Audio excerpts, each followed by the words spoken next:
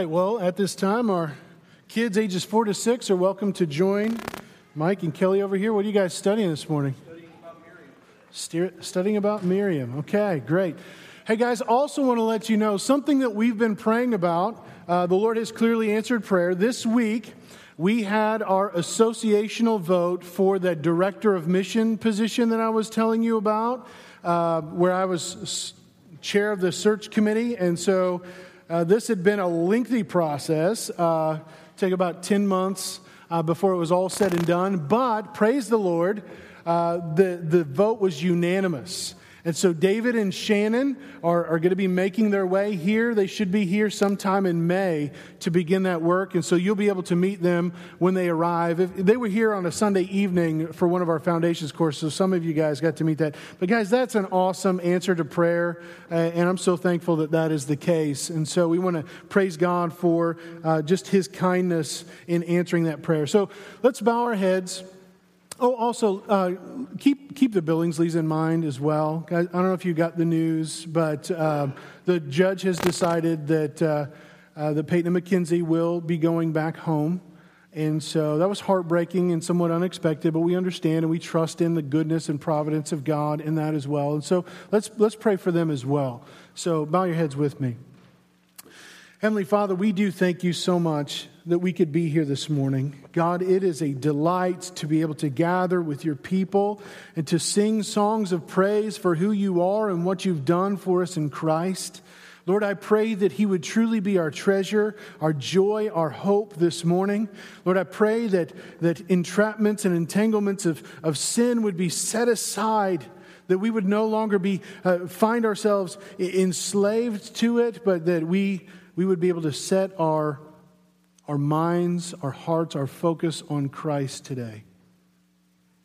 Lord, we thank you that you are a God who is at work in the midst of all things, that right now you are at work in our lives in ways that we can't even imagine, whether it be you answering prayers and as we celebrate who you are and what you've done in a unanimous vote in our association to bring David and Shannon, these former International Mission Board missionaries, to become our director of missions for our partnership of churches here in East Central Illinois, or even the heartbreak of hearing that the Peyton and McKenzie will return home. But Lord, we pray that you use it.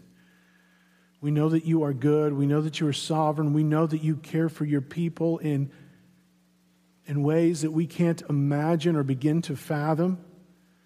We pray for their parents that they would repent and believe in the gospel, that they would be transformed and would love their children well. We pray that the hope of Christ would fill these children's heart and would sustain Caleb and Kelly.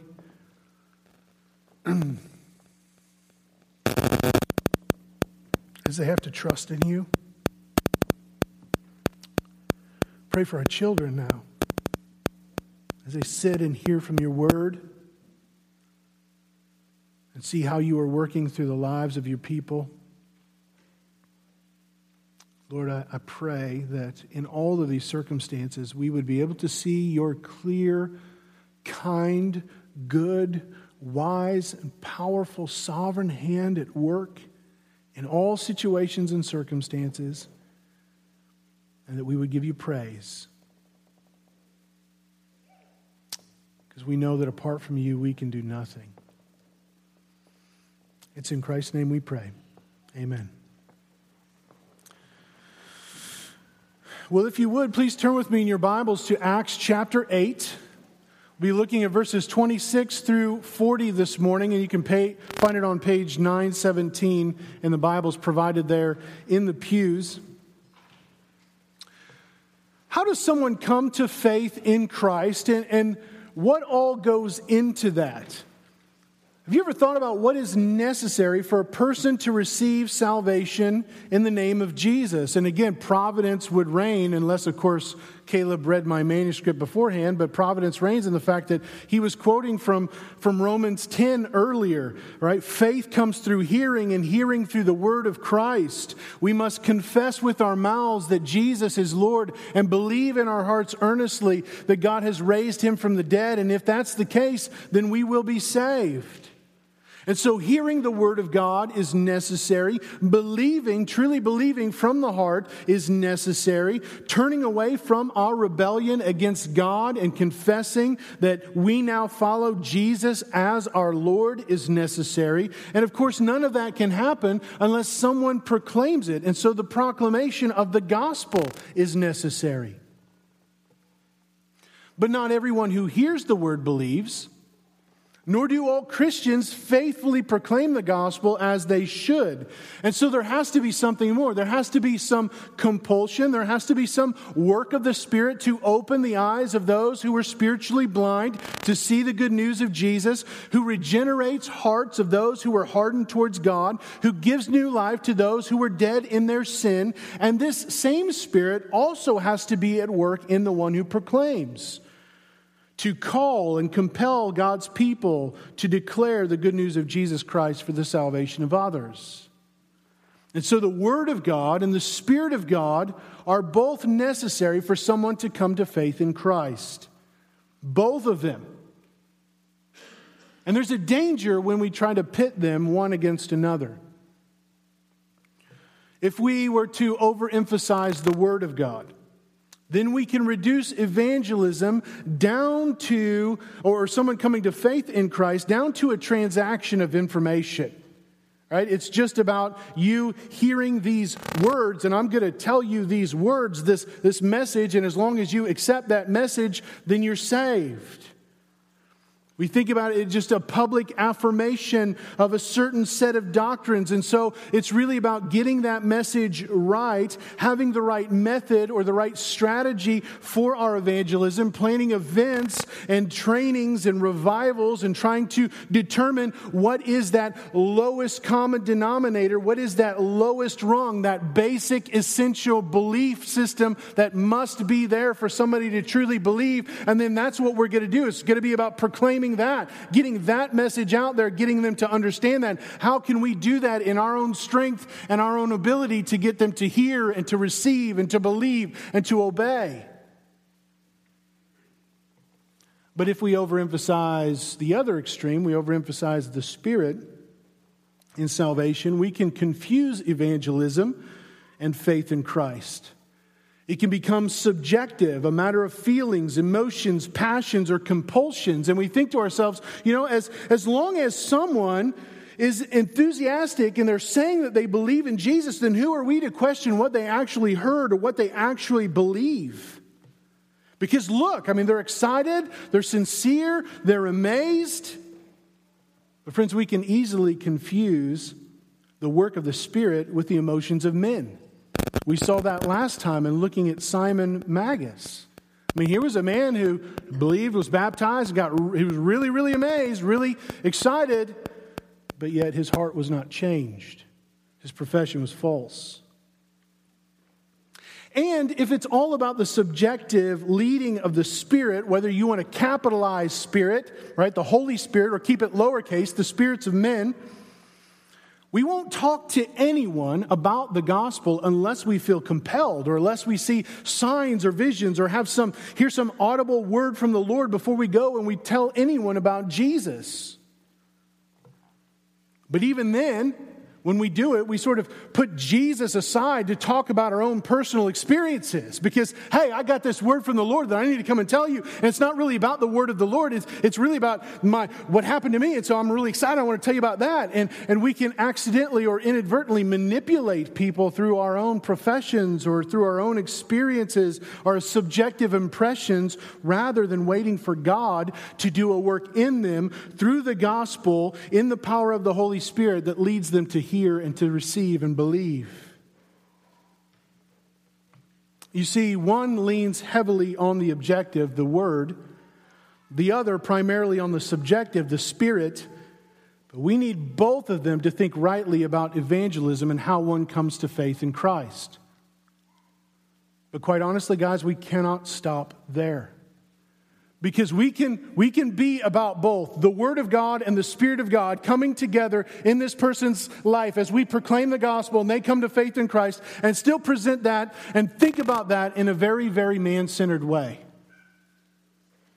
Yes, we need the proclamation of the gospel. Yes, we need passion both to proclaim and to receive the word of Christ. But friends, we also need to behold and to marvel at the providence of God, both in the call and in the commission, both in the declaration and in the devotion by faith to the word of Christ in the power of the Holy Spirit. In it all, we must not fail to see the sovereignty of God in the sending and in the saving, because apart from Him we can do nothing, not by planning nor by passion.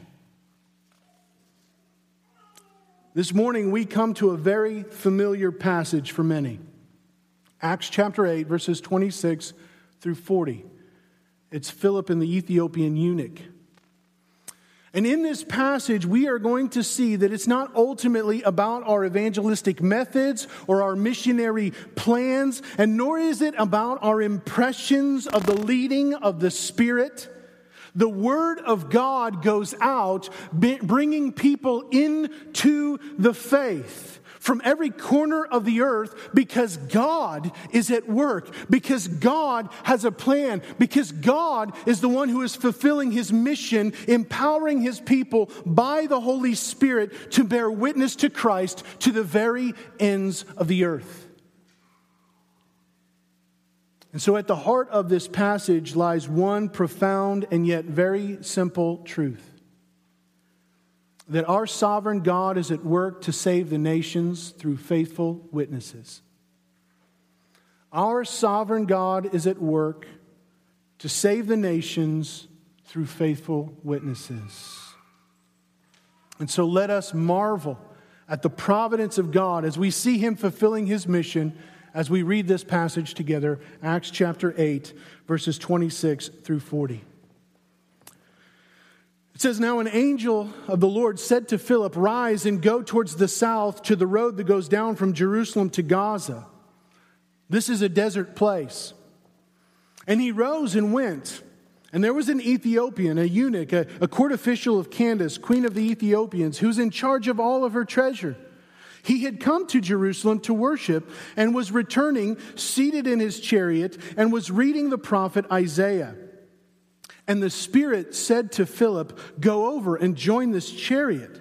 So Philip ran to him and heard him reading Isaiah the prophet and asked, 'Do you understand what you're reading?'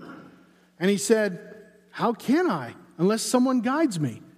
And he invited Philip up to come up and to sit with him. Now the passage of Scripture that he was reading was this: 'Like a sheep he was led to the slaughter, and like a lamb before its shearers is silent, so he opens not his mouth. In his humiliation, justice was denied him. Who can describe his generation? For his life is taken away from the earth.' And the eunuch said to Philip, 'About whom, I ask you, does this prophet say this? About himself or about someone else?' Then Philip opened his mouth, and beginning with this scripture, he told him the good news about Jesus. And as they were going along the road, they came to some water, and the eunuch said, 'See, here's water. What prevents me from being baptized?' And he commanded the chariot to stop, and they both went down into the water, Philip and the eunuch, and he baptized him. And when they came up out of the water, the Spirit of the Lord carried Philip away, and the eunuch saw him no more, and went on his way rejoicing. But Philip found himself at Azotus. And as he passed through, he preached the gospel to all the towns until he came to Caesarea." Now, I hope that you can see, just in the reading of this text, that our sovereign God is at work to save the nations through faithful witnesses. But just to make that abundantly clear to us this morning, I just want to break that statement down into three simple parts. And so first, Our sovereign God is at work. Friends, have you ever stopped to consider all that God has done in your life to lead you to the place where you are right now? All of the decisions, all of the guidance of Scripture, all of the ways that He has sustained you, how He has made Himself known, all the times that you have been presented the Word of Christ, all of the Christians that He has brought into your life who have pointed you to Jesus. I mean, when you think about it, it is overwhelming. I remember the first time I read the little book, Trusting God Even When It Hurts by Jerry Bridges. This book is a practical application, a lengthy meditation on the providence of God in your life. And I remember just being struck by how God was at work in my life, and I started rejoicing. I was so glad to be able to clearly see how God was moving in my life through all of the trials and blessings that I had experienced to lead me to the place where I found myself. It was so overwhelming. I was overjoyed when I considered the constant, gentle hand of God in my life through every single pleasure and every single pain that I ever endured. And I started rejoicing so much to the place where I was contacting people and actually thanking them for how God has used them in my life. But that story is not unique to me. We all have stories. And I'm sure that we could go around the room this morning, and if we talked and we shared our lives with each other, we would hear thousands and thousands and thousands and thousands of ways that the Lord has sovereignly guided, how He has led, how He has directed, how He has moved to bring us to the place where we are today.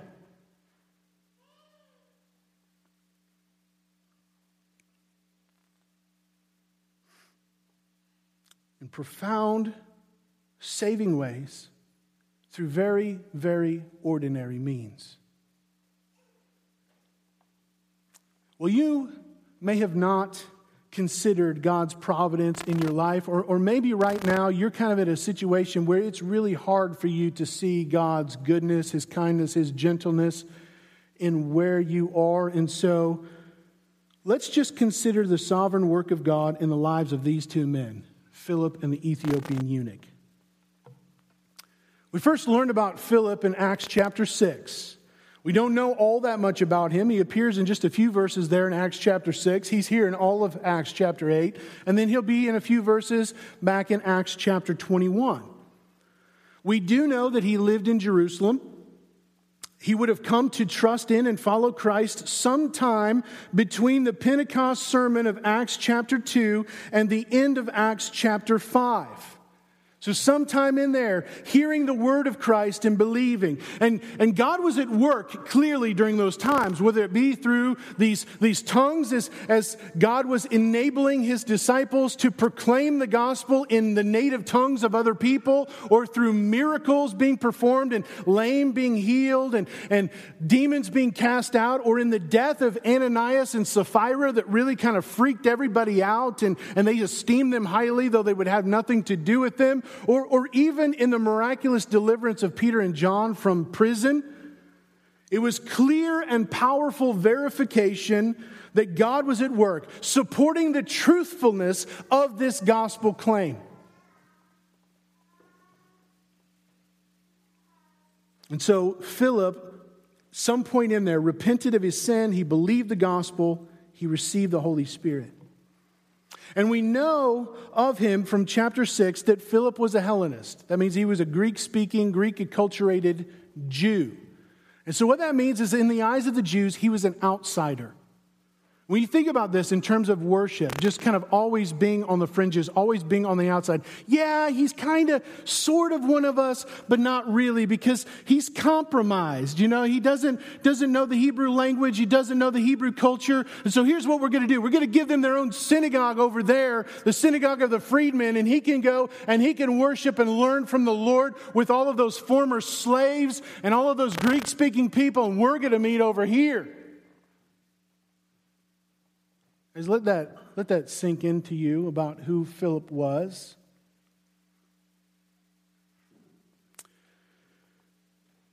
So Philip would have experienced ridicule as he tried to worship God under the Jewish system. And yet we also learned that Philip was faithful. I mean, when the whole congregation in Jerusalem put 7 men forward to oversee this task of daily distribution to make sure that the Hellenist widows were not neglected, we learned that Philip was of good repute, full of the Spirit and of wisdom. And this wasn't his work, this was God's doing. God was the one who was filling him. And as the church devoted themselves to each other, as they were unified, as the apostles continued to teach, and these 7 men, Philip included, served as unto the Lord, we read that the word of the Lord continued to increase. The number of the disciples multiplied greatly in Jerusalem, and a great many of the priests, seeing this unity, seeing this love, seeing this service, seeing this truth, became obedient to the faith. Then Acts chapter 7 happened.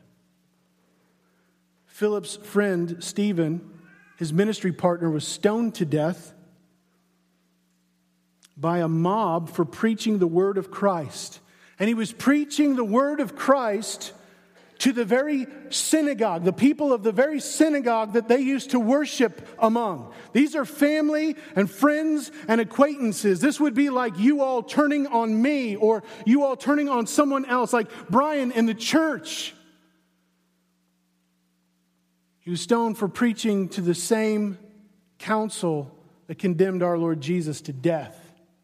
Dragged out of the city and killed. And that event, the martyrdom of Stephen, was a match that lit the fire of persecution throughout Jerusalem that led to thousands and thousands and thousands of Christians, Philip himself included, having to flee, having to scatter for their lives, having to let goods and kindred go. Everything that they had come to know and love and live for in this life in a moment is gone, because they are on the run. But what did they do? It says that as they went, they continued preaching the word of Christ. It didn't squash their joy, but only magnified their hope in the gospel. And so they went out. Philip made his way to the city of Samaria, to what Jews considered to be the scum of the earth. Everybody hated them, but yet that's who he goes to in love. Philip, the outsider, went to outsiders, and God did a work to bring much of the joy of salvation to that city. Much of the joy. Despite that whole bad situation with Simon Magus and his false profession, I mean, this is a ministry hotbed. This is where you want to be. God was blessing Philip's ministry in the city of Samaria. This is a joyful, vibrant ministry. But what does God do here in this passage? It doesn't make sense to us. He calls Philip away from the thriving church in Samaria by a message of an angel, and says in verse 26, "Rise and go toward the south to the road that goes down from Jerusalem to Gaza." And Luke wants to make it clear for us, this is a desert place. So God calls Philip away from the 99 to go after the one lost sheep. He calls him away from the city into the wilderness. He calls him away from the garden of a thriving, joyful ministry into this dry and desert place. Let's wrap our heads around this. The mission of God does not make sense to us. But Philip obeys. He doesn't know what this means. He doesn't know what to expect. He doesn't have a plan or a strategy in place. He just goes. Verse 27, he arose and went. He gets there. He says, "Okay, God, now what?" And what does he find but an Ethiopian eunuch, a court official of Candace, the queen of the Ethiopians, who was in charge of all her treasure. An unlikely convert at just about the last person you would expect to find on this desert road. And the Holy Spirit said to Philip, go over and join this chariot. So Philip runs up alongside. And what does he hear but this eunuch reading from Isaiah, from one of the clearest passages in all of the Old Testament that points to Jesus? Are you kidding me? Now, guys, in ministry, this is what you call a softball or low-hanging fruit because it's easy pickings. Philip just trots up alongside this guy, and he hears him already reading the Bible, and this passage that clearly speaks of Jesus. And so Philip just asks, hey, you understand what you're reading?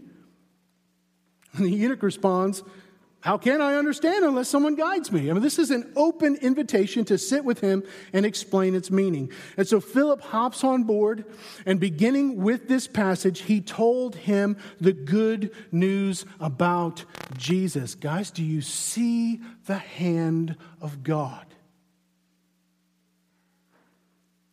But God is not done. As Philip is teaching, the Holy Spirit opens the eyes of this eunuch's heart so that he sees Christ in the Scriptures, and he believes the good news that Jesus died a humiliating and unjust death to pay for the sins of all of God's true people, nations included, and he earnestly desires to publicly profess his newfound faith in Christ through baptism. And what does the Lord provide for him in this desert place? A pool of water. Now, I'm a Baptist, so I got to deal with this, right?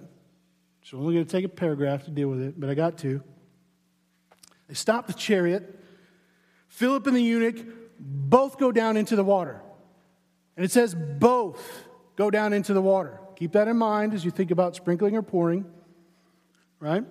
Philip immerses him, because that's what baptism means, in baptism upon profession of his faith, which later manuscripts insert verse 37 as a baptismal formula. Now look in your Bible. Read for me verse 37. Oh wait, you can't, right? Because your Bible will either say verse 36 and 38, or it'll say 36, you'll have a 37, and then you'll have a 38. But it'll also have a note for you down at the bottom where it says that later it was added, and Philip said, if you believe with all your heart, you may. And he replied, I believe that Jesus Christ is the Son of God. And so what's happened here is, for clarification's sake, at some point the early church wanted to make it crystal clear that this eunuch was baptized upon profession of his faith, and it wanted to provide a summary statement about the earnestness of his heart and abridged profession of the Christian faith, so that later readers would have a better understanding of how this whole faith and baptism thing is supposed to work. You believe with all your heart, you make a public profession of your faith in Christ, and then you are immersed. And then it says, both came up out of the water. Now, if baptism was to be done by pouring or sprinkling, then why did Philip and the eunuch both go down and come up out of the water, especially if it's in the middle of this desert place? I don't know about you, but I've seen a sprinkling or a pouring or two, and I've never seen the guy that's performing the baptism just kind of get himself a little bit too. And so thank you, Luke, and thank you, early church, for this clarification regarding believers' baptism by immersion. I'm done with that. My Baptistness is over. We're going to go back straight to the text. Not that we were ever deviating from it. Now, you would think at this point that Philip would have continued with the eunuch to see the church planted in Ethiopia. I mean, this is a brand new believer who needs discipleship, and he's getting ready to go back. He has to go back. He's constrained to go back. And so you would think that Philip would go with him. But God had a different plan in mind. Instead, while the eunuch continued south, rejoicing in his newfound faith, God led Philip northwest back to Samaria, to Azotus, preaching the gospel. He made his way up to Caesarea, where God would plant him for long-term gospel ministry. Philip put in his days there. Now, don't get carried away by the fact that it says that Philip was carried away. Right? More than likely, this is in reference to the strong direction of the Holy Spirit, not divine teleportation. But either way, God had a clear plan in mind for Philip, and it wasn't Ethiopia. It was the region of Samaria. It was the city of Caesarea. And the hand of God planted him right where he wanted him, and the same is true for the eunuch. Now, we'll come back to the eunuch in a minute. But can you not clearly see the kind, providential hand of God in this passage? Can you not get a sense for how God was continually at work through every situation and circumstance in both of these men's lives to lead them to this event, to this time, to this place, and then led them out into different directions? Does it not also lead you to consider what they did as a result of that? How God was using them as they went on their own directions? How God affected these places where they went by these two men? Those in Ethiopia, the very court of the queen herself, and so many Samaritans from Azotus to Caesarea as Philip devoted his life in preaching the gospel. God clearly had a plan for their lives. For Philip, it was Samaria.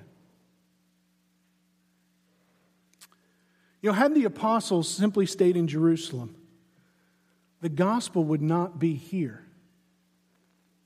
Had Philip simply stayed in the city of Samaria, the gospel would not be here. Had the church simply stayed where it was, the gospel would not be here.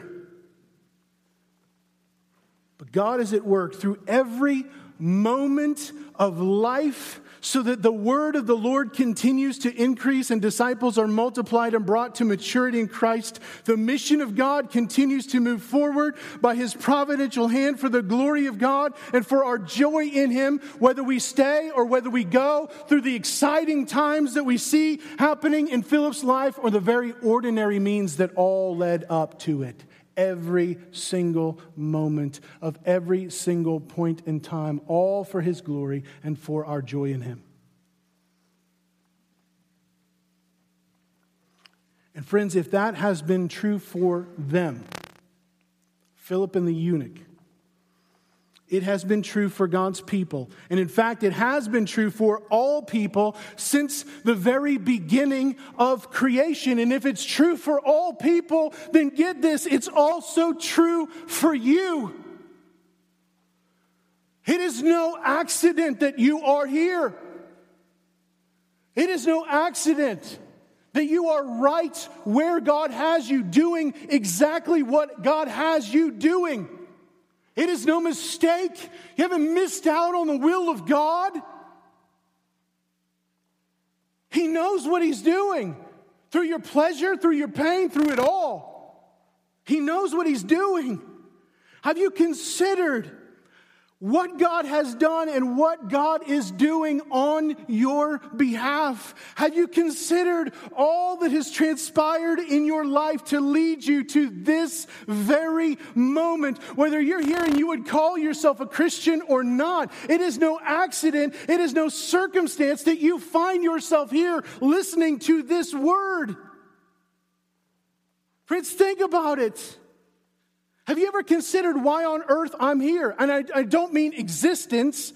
I mean the fact that you're in this room this morning. Who brought you here? What brought you here? You didn't just wake up and say, you know what? It's a nice sunny spring day this morning. Think I'll go to church. Why are you here? It is because God is at work right now in your life too. It doesn't matter whether you call yourself a Christian or not. God has made no mistakes. You are here for a reason. Whether you find yourself this morning as one on the inside of the church like Philip or one who was on the outside like the Ethiopian, our sovereign God is at work right now. And it is evident because you are here. And so listen to what God has to say to you. Listen. Our sovereign God is at work, and he's at work for a purpose. And that purpose, second, is to save the nations. The thesis statement for the book of Acts is found in chapter 1, verse 8. Jesus tells his disciples before he ascends to his heavenly throne, "It is not for you to know the times or seasons that the Father has fixed by his own authority, but you will receive power when the Holy Spirit has come upon you, and you will be my witnesses in Jerusalem and in all Judea and Samaria and to the end of the earth."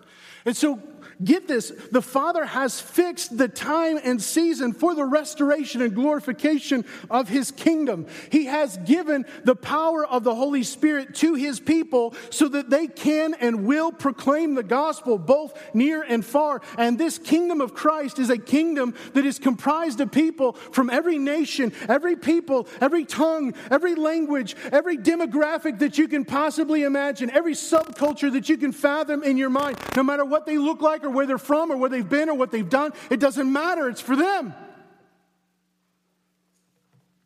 And here we see God doing it. Friends, do you realize that the ancients considered Ethiopia to be the end of the earth? Herodotus, Strabo, Philostratus, Heliodorus, and Homer all write of Ethiopia being the last men, the end of the earth. And here we see God bringing the ends of the earth to Philip. Not at the temple, not in the city of Zion, but on a desert road between Jerusalem and Gaza. And friends, God does this to show his people that though God is clearly working to save the nations, we are to take the gospel to them. Philip goes, God brings, but it's both happening. It's not one or the other. God is doing this work. Philip was in Jerusalem. He was in Judea. He was in Samaria. And now God has providentially led him to come face to face with the very ends of the earth in the middle of nowhere to meet the most unlikely man in the most unlikely place who would be the first convert, the true Gentile convert from the nations. You see, God is far, far more concerned about the nations than you and I ever will be. And he has been and will be working to make his name known among the peoples of this world in ways that you and I could never, ever even imagine. And I mean this, that this is an Ethiopian eunuch. I mean, he's a minister of finance from the remotest part of the earth. And Philip finds him in the middle of the desert reading from Isaiah 53. I mean, it blows the mind how God is making his glory known. I was talking with some kids once in this little tiny village in India. And I asked them, so what gods do you worship? And they rattled off a number of names. Most of them said Shiva, the destroyer. And so then they turned to me and they said, well, what gods do you worship? And I said, well, I'm a follower of Isa al-Masih, Jesus the Messiah. And they heard that, and you know what they did? They all lined up and they started singing Away in the Manger. It was like, minus the choir robes and the conductor up front. I mean, you had a children's choir right there. And now, this is not the most gospel-saturated song, and they clearly were not believers just because they happened to know the song and to sing it to me. But what was amazing about that event is that it reminded me that no matter how dark the place is, no matter how godless the society, no matter the competing gods around that are leading people away from the true God into false worship, God is making his name known. You know, as I talk with my missionary friends from places like China or Turkey or Papua New Guinea, they'll tell me similar stories of how as they got to know the people and as they had discussions, they would see evidence of God making his name known. And they could build upon this foundation of previous witness to lead them to faith in Christ. And so you know what I did? I told those kids, listen, that song you sung, do you know what it's about? Do you know who it is speaking of? That child that you're singing of is true. And let me tell you something else. He is far more powerful than any god of this world, any Shiva the destroyer. Because God was making his name known. He was already at work to save the nations. And friends, when you think nations, I want you to also think outsiders. Because this Ethiopian was an African. He was a black man. And not only that, he was a eunuch, which means that he was either an indentured servant, a slave to the queen, or he voluntarily took an oath, effectively making himself an indentured servant to the queen to fulfill this position for his life. And the sign of that servitude was that he was made a eunuch. You guys know what this means, right? I mean, there's just no sort of careful way to say it. My grandpa was a cattleman. We called them steers. He was castrated. But by the grace of God, this eunuch, from the very end of the earth, came to hear of the God of Israel and to hope in him. Perhaps it came through the histories of the Queen of Sheba, the Queen of Ethiopia, 1,000 years before. But this man had somehow, by the grace of God, come to be a God-fearer. And this man not only did that, but Bible scholars believe took a 5-month journey by chariot. Now don't think of like this really pristine sort of battle chariot, gold laden and all that kind of stuff. Think more to yourself, a flat cart behind an ox. Took this 5-month journey from Ethiopia to Jerusalem to worship. But because he was a eunuch, because he was deformed, he would not have been able to fully participate in worship there. He was a defiled, blemished outsider with very limited access to God. Let that sink in. He had no right by birth or by life to stand before God. And yet we see him earnestly poring over Scripture, trying to understand.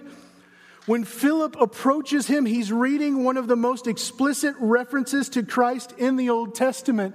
Like a sheep was led to the slaughter, and like a lamb before its shearers is silenced, so he opens not his mouth. In his humiliation, justice was denied him. Who can describe this generation? For his life is taken away from the earth. And all Philip has to do is ask him, do you understand what you're reading? And notice his humility. Notice his teachability. In verse 31, how can I understand unless someone guides me? Though I can read it and I can to some level affirm it, I cannot understand unless I am guided, like a blind man being guided until he is given new eyes to see. In a missionary context, this is what you would call a man of peace or a person of peace. He's eager, he's inquisitive, he's hungry, he's teachable, he's inviting, he wants to know. God has clearly been doing a work in his heart to prepare him to receive the gospel. Friends, God is at work. I mean, look at the question that he asked right there in verse 34. About whom, I ask you, does this prophet say this? About himself or about someone else? Friends, you can't ask a better question than that. He's not saying, hey, what does this mean to me? Or how is this relevant for my life? He asks, no, who is this pointing to? What does this mean that I should know who this is? And so, verse 35, then Philip opened his mouth, and beginning with this scripture, he told him the good news about Jesus. And the eunuch believed earnestly from the heart. The eunuch asked to be baptized. Now, there's no one around, right? He's not doing this for personal glory like Simon Magus did. But you can tell that he wanted to obey Christ in all things. That's in part why we submit to baptism, because we want to obey Christ, earnestly desire to obey Christ in all things. And even when the Lord led Philip to Azotus, the eunuch didn't attach himself to Philip the way that Simon did because he was amazed by signs and wonders. But instead, he went away still rejoicing in our sovereign God's goodness in bringing him salvation. Now, I would have loved to have been there to listen to this conversation. I'm so curious about what all Philip said to this man. To be able to hear Philip tell this man of how Jesus was wounded for our transgressions and crushed for our iniquities.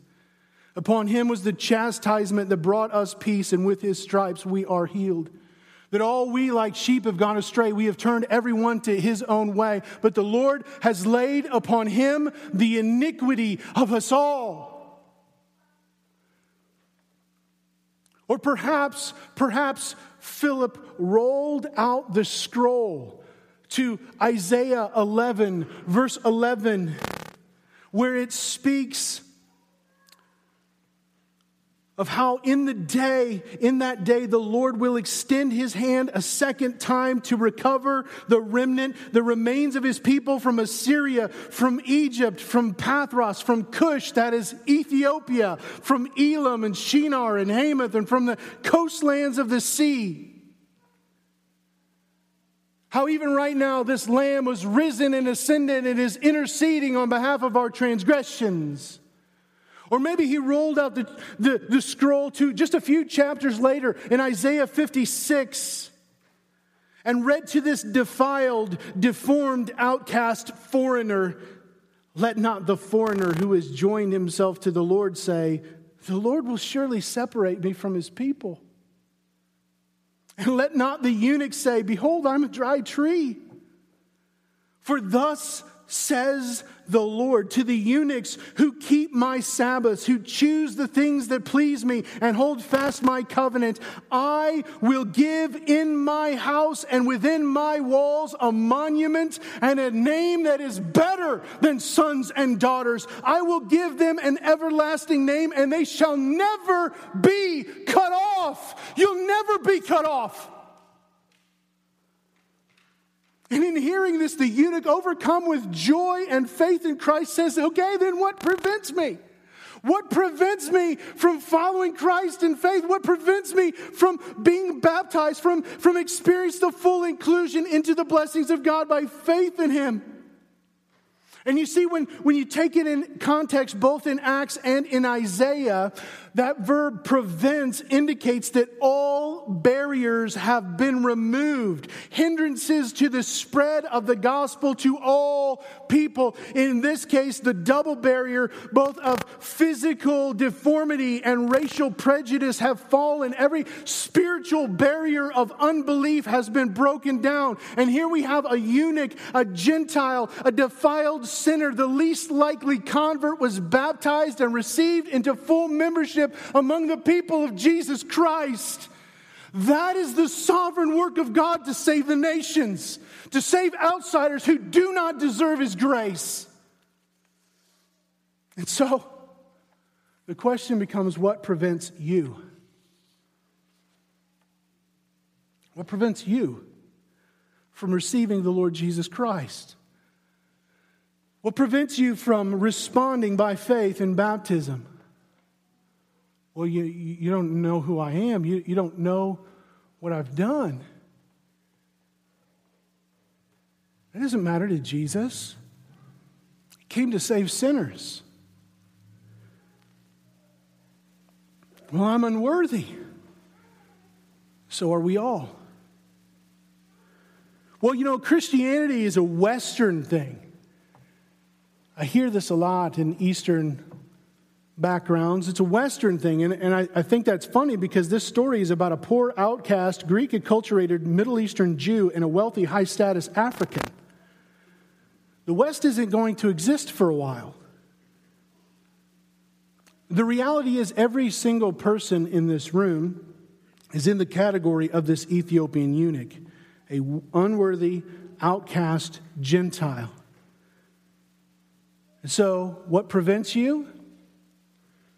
Only your loving, worshiping, and living for other things before God. Let me just address the young people in this room. When I say young people, I'm talking specifically to children who are here with your parents. I don't address you guys very much, but I want you to hear this. What prevents you from responding to the gospel? I mean, do you know who the scripture speaks about who it all points to? Have you repented of your sin and believed upon Jesus Christ? Are you taking God at His word? Do you believe that Jesus is the Christ, the Son of God, who came to this world and took on flesh and lived a perfect life of obedience to God? Do you believe that He died on the cross for sin and rose 3 days later so that you might have new life in Him by repenting of your sin and trusting in Christ? Are you trusting in His sacrifice on your behalf? Do you earnestly desire to follow after Him and to learn from Him in His word? Do you consider Him to be your Lord? Not just mom and dad's Lord or the church's Lord, but He's my Lord.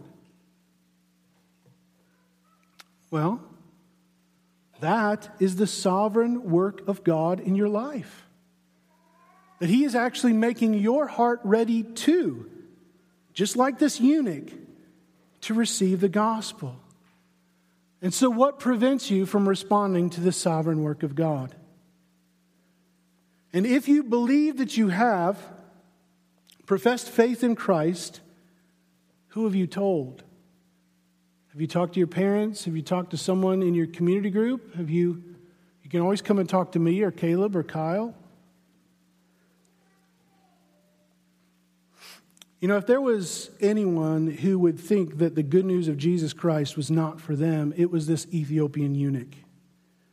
But our sovereign God was at work to save the nations. And this man ended up being the first fruits of God's labor towards the nations in Jesus Christ and a fulfillment of Isaiah 56. And so if God can do that for him, then God can do that in you. And so our sovereign God is at work to save the nations, but God uses means. And the means we see Him use time and time again is our third point. God uses faithful witnesses.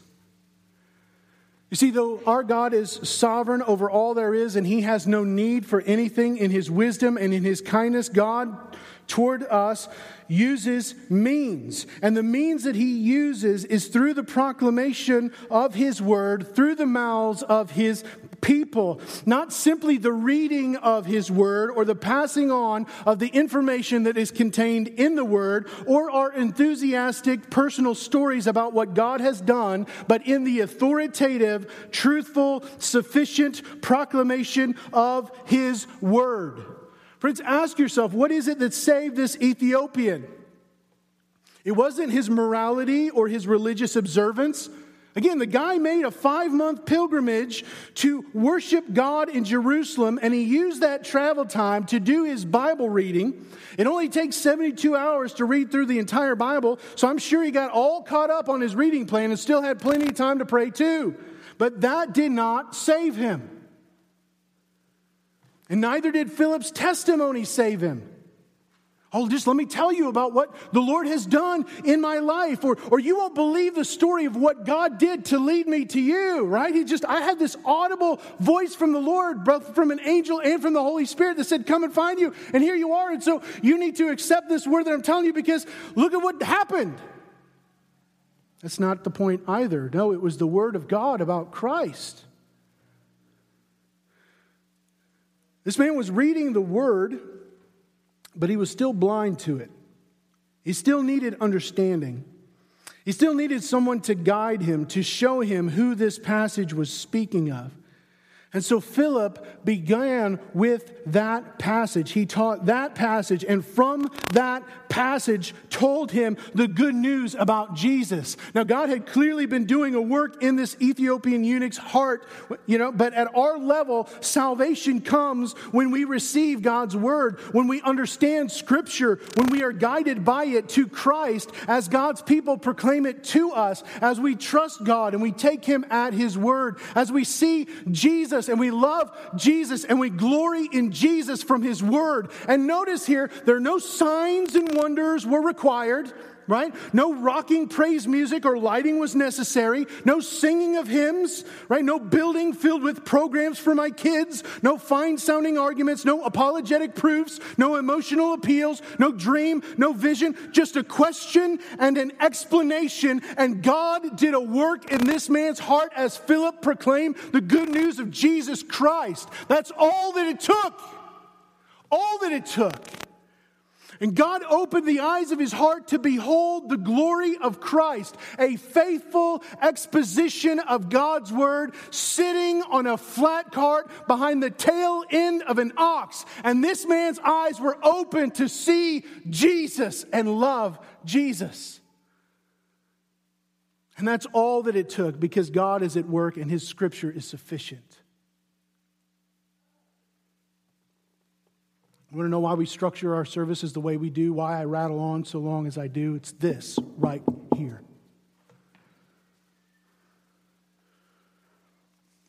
So often we get this wrong.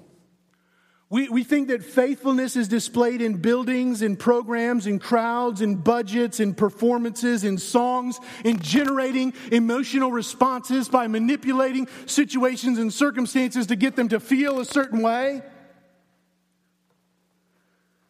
When our faithfulness as God's witnesses is always displayed in a commitment to God's word, a commitment that trusts God, that takes him at his word, that sees and rejoices in the sovereign work of God, that delights in the glory of Christ, who earnestly and actively seeks to obey him in all things, and one who is open to God's direction for his life.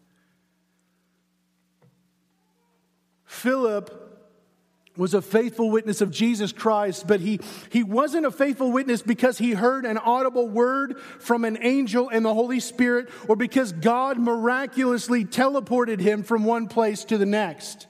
That's not what made him faithful. It was because Philip was the result of God's workmanship created in Christ Jesus for good works, which God prepared beforehand that he should walk in them.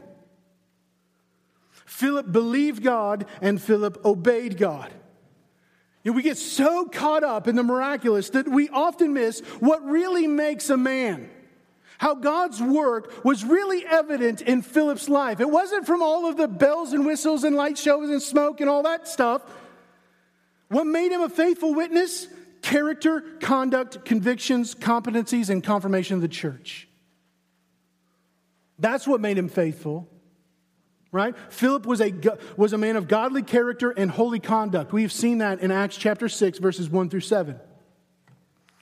He held deeply to biblical convictions, which were displayed in his joyful proclamation of the gospel in love to those formerly hated Samaritans, even in the face of persecution, even in the loss of his way of life, even in the death of his dear friend and ministry partner, even in the imprisonment of a number of other Christians.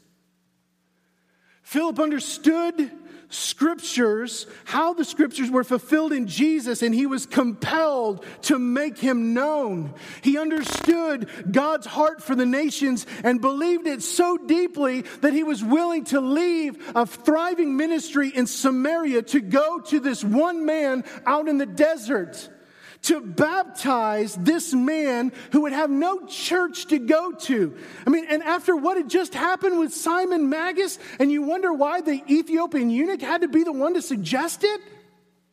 Talk about being skittish. Talk about being fearful and not wanting to trust God in this situation. What was this guy going to do? He has no church to go to. But yet God was faithful to trust God that he would provide a church for this man as the Holy Spirit strongly directed Philip back to Samaria, in which Irenaeus records that he did. That the eunuch returned to Ethiopia boldly proclaiming the gospel, and people came to faith in Christ. The church was formed, though it was fledgling and wasn't truly established until a couple of centuries later.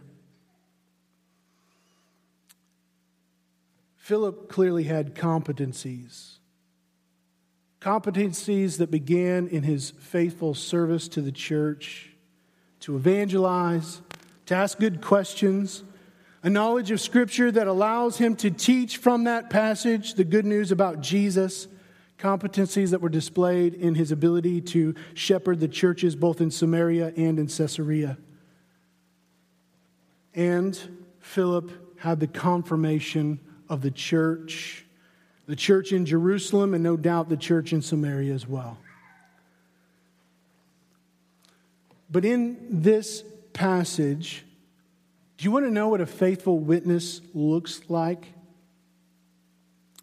A trust in the sovereign work of God, a readiness and openness to the Lord's direction that is willing to set His plans and His agendas aside to follow Christ, a reliance upon the sufficiency of Scripture, and the competency to provide an understanding by starting with that passage in Isaiah 53 to tell him the good news about Jesus. And friends, that can be any one of you. If you need a little help with seeing how that could be, let me just recommend to you this little book, One-to-One Bible Reading by David Helm. We have them in the back for $5. If you don't have $5, you can just take one. This is a great little tool in helping you to do just what Philip did. Sit down with somebody that doesn't know Christ, read the Bible, ask good questions, tell them the good news about Jesus. When we consider Philip's ministry, we can see how our sovereign God was at work through the church to make Philip ready. We see it in his worship, the fact that he devoted himself to prayer, to the apostles' teaching. We see it in his active service in the church.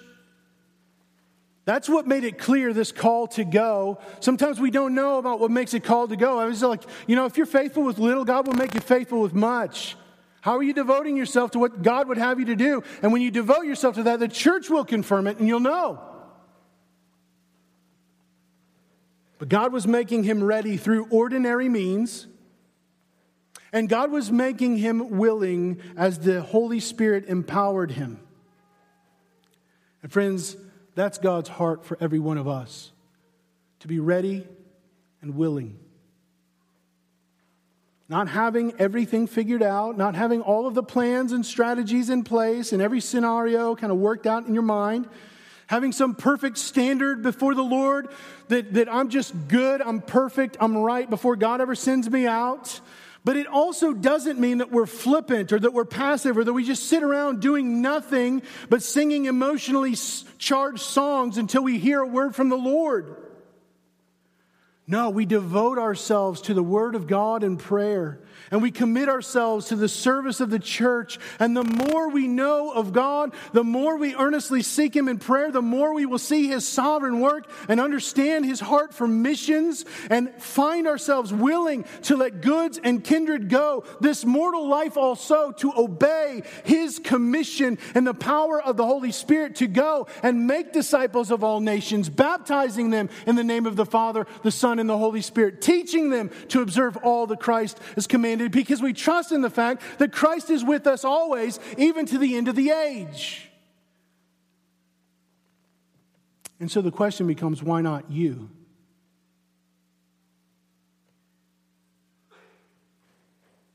Why not you? Are you ready? Are you willing?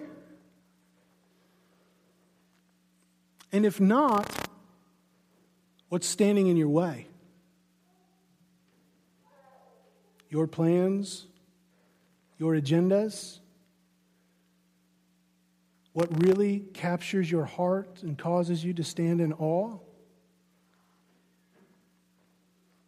Are you unprepared with God's word to be competent for every good work? How do you remedy that? Friends, what's standing in your way? What prevents you from serving? What prevents you from sharing the gospel with those people around you? What prevents you from being sent? Because our sovereign God is at work to save the nations. And He's doing it through faithful witnesses, just like you and me. Let's pray.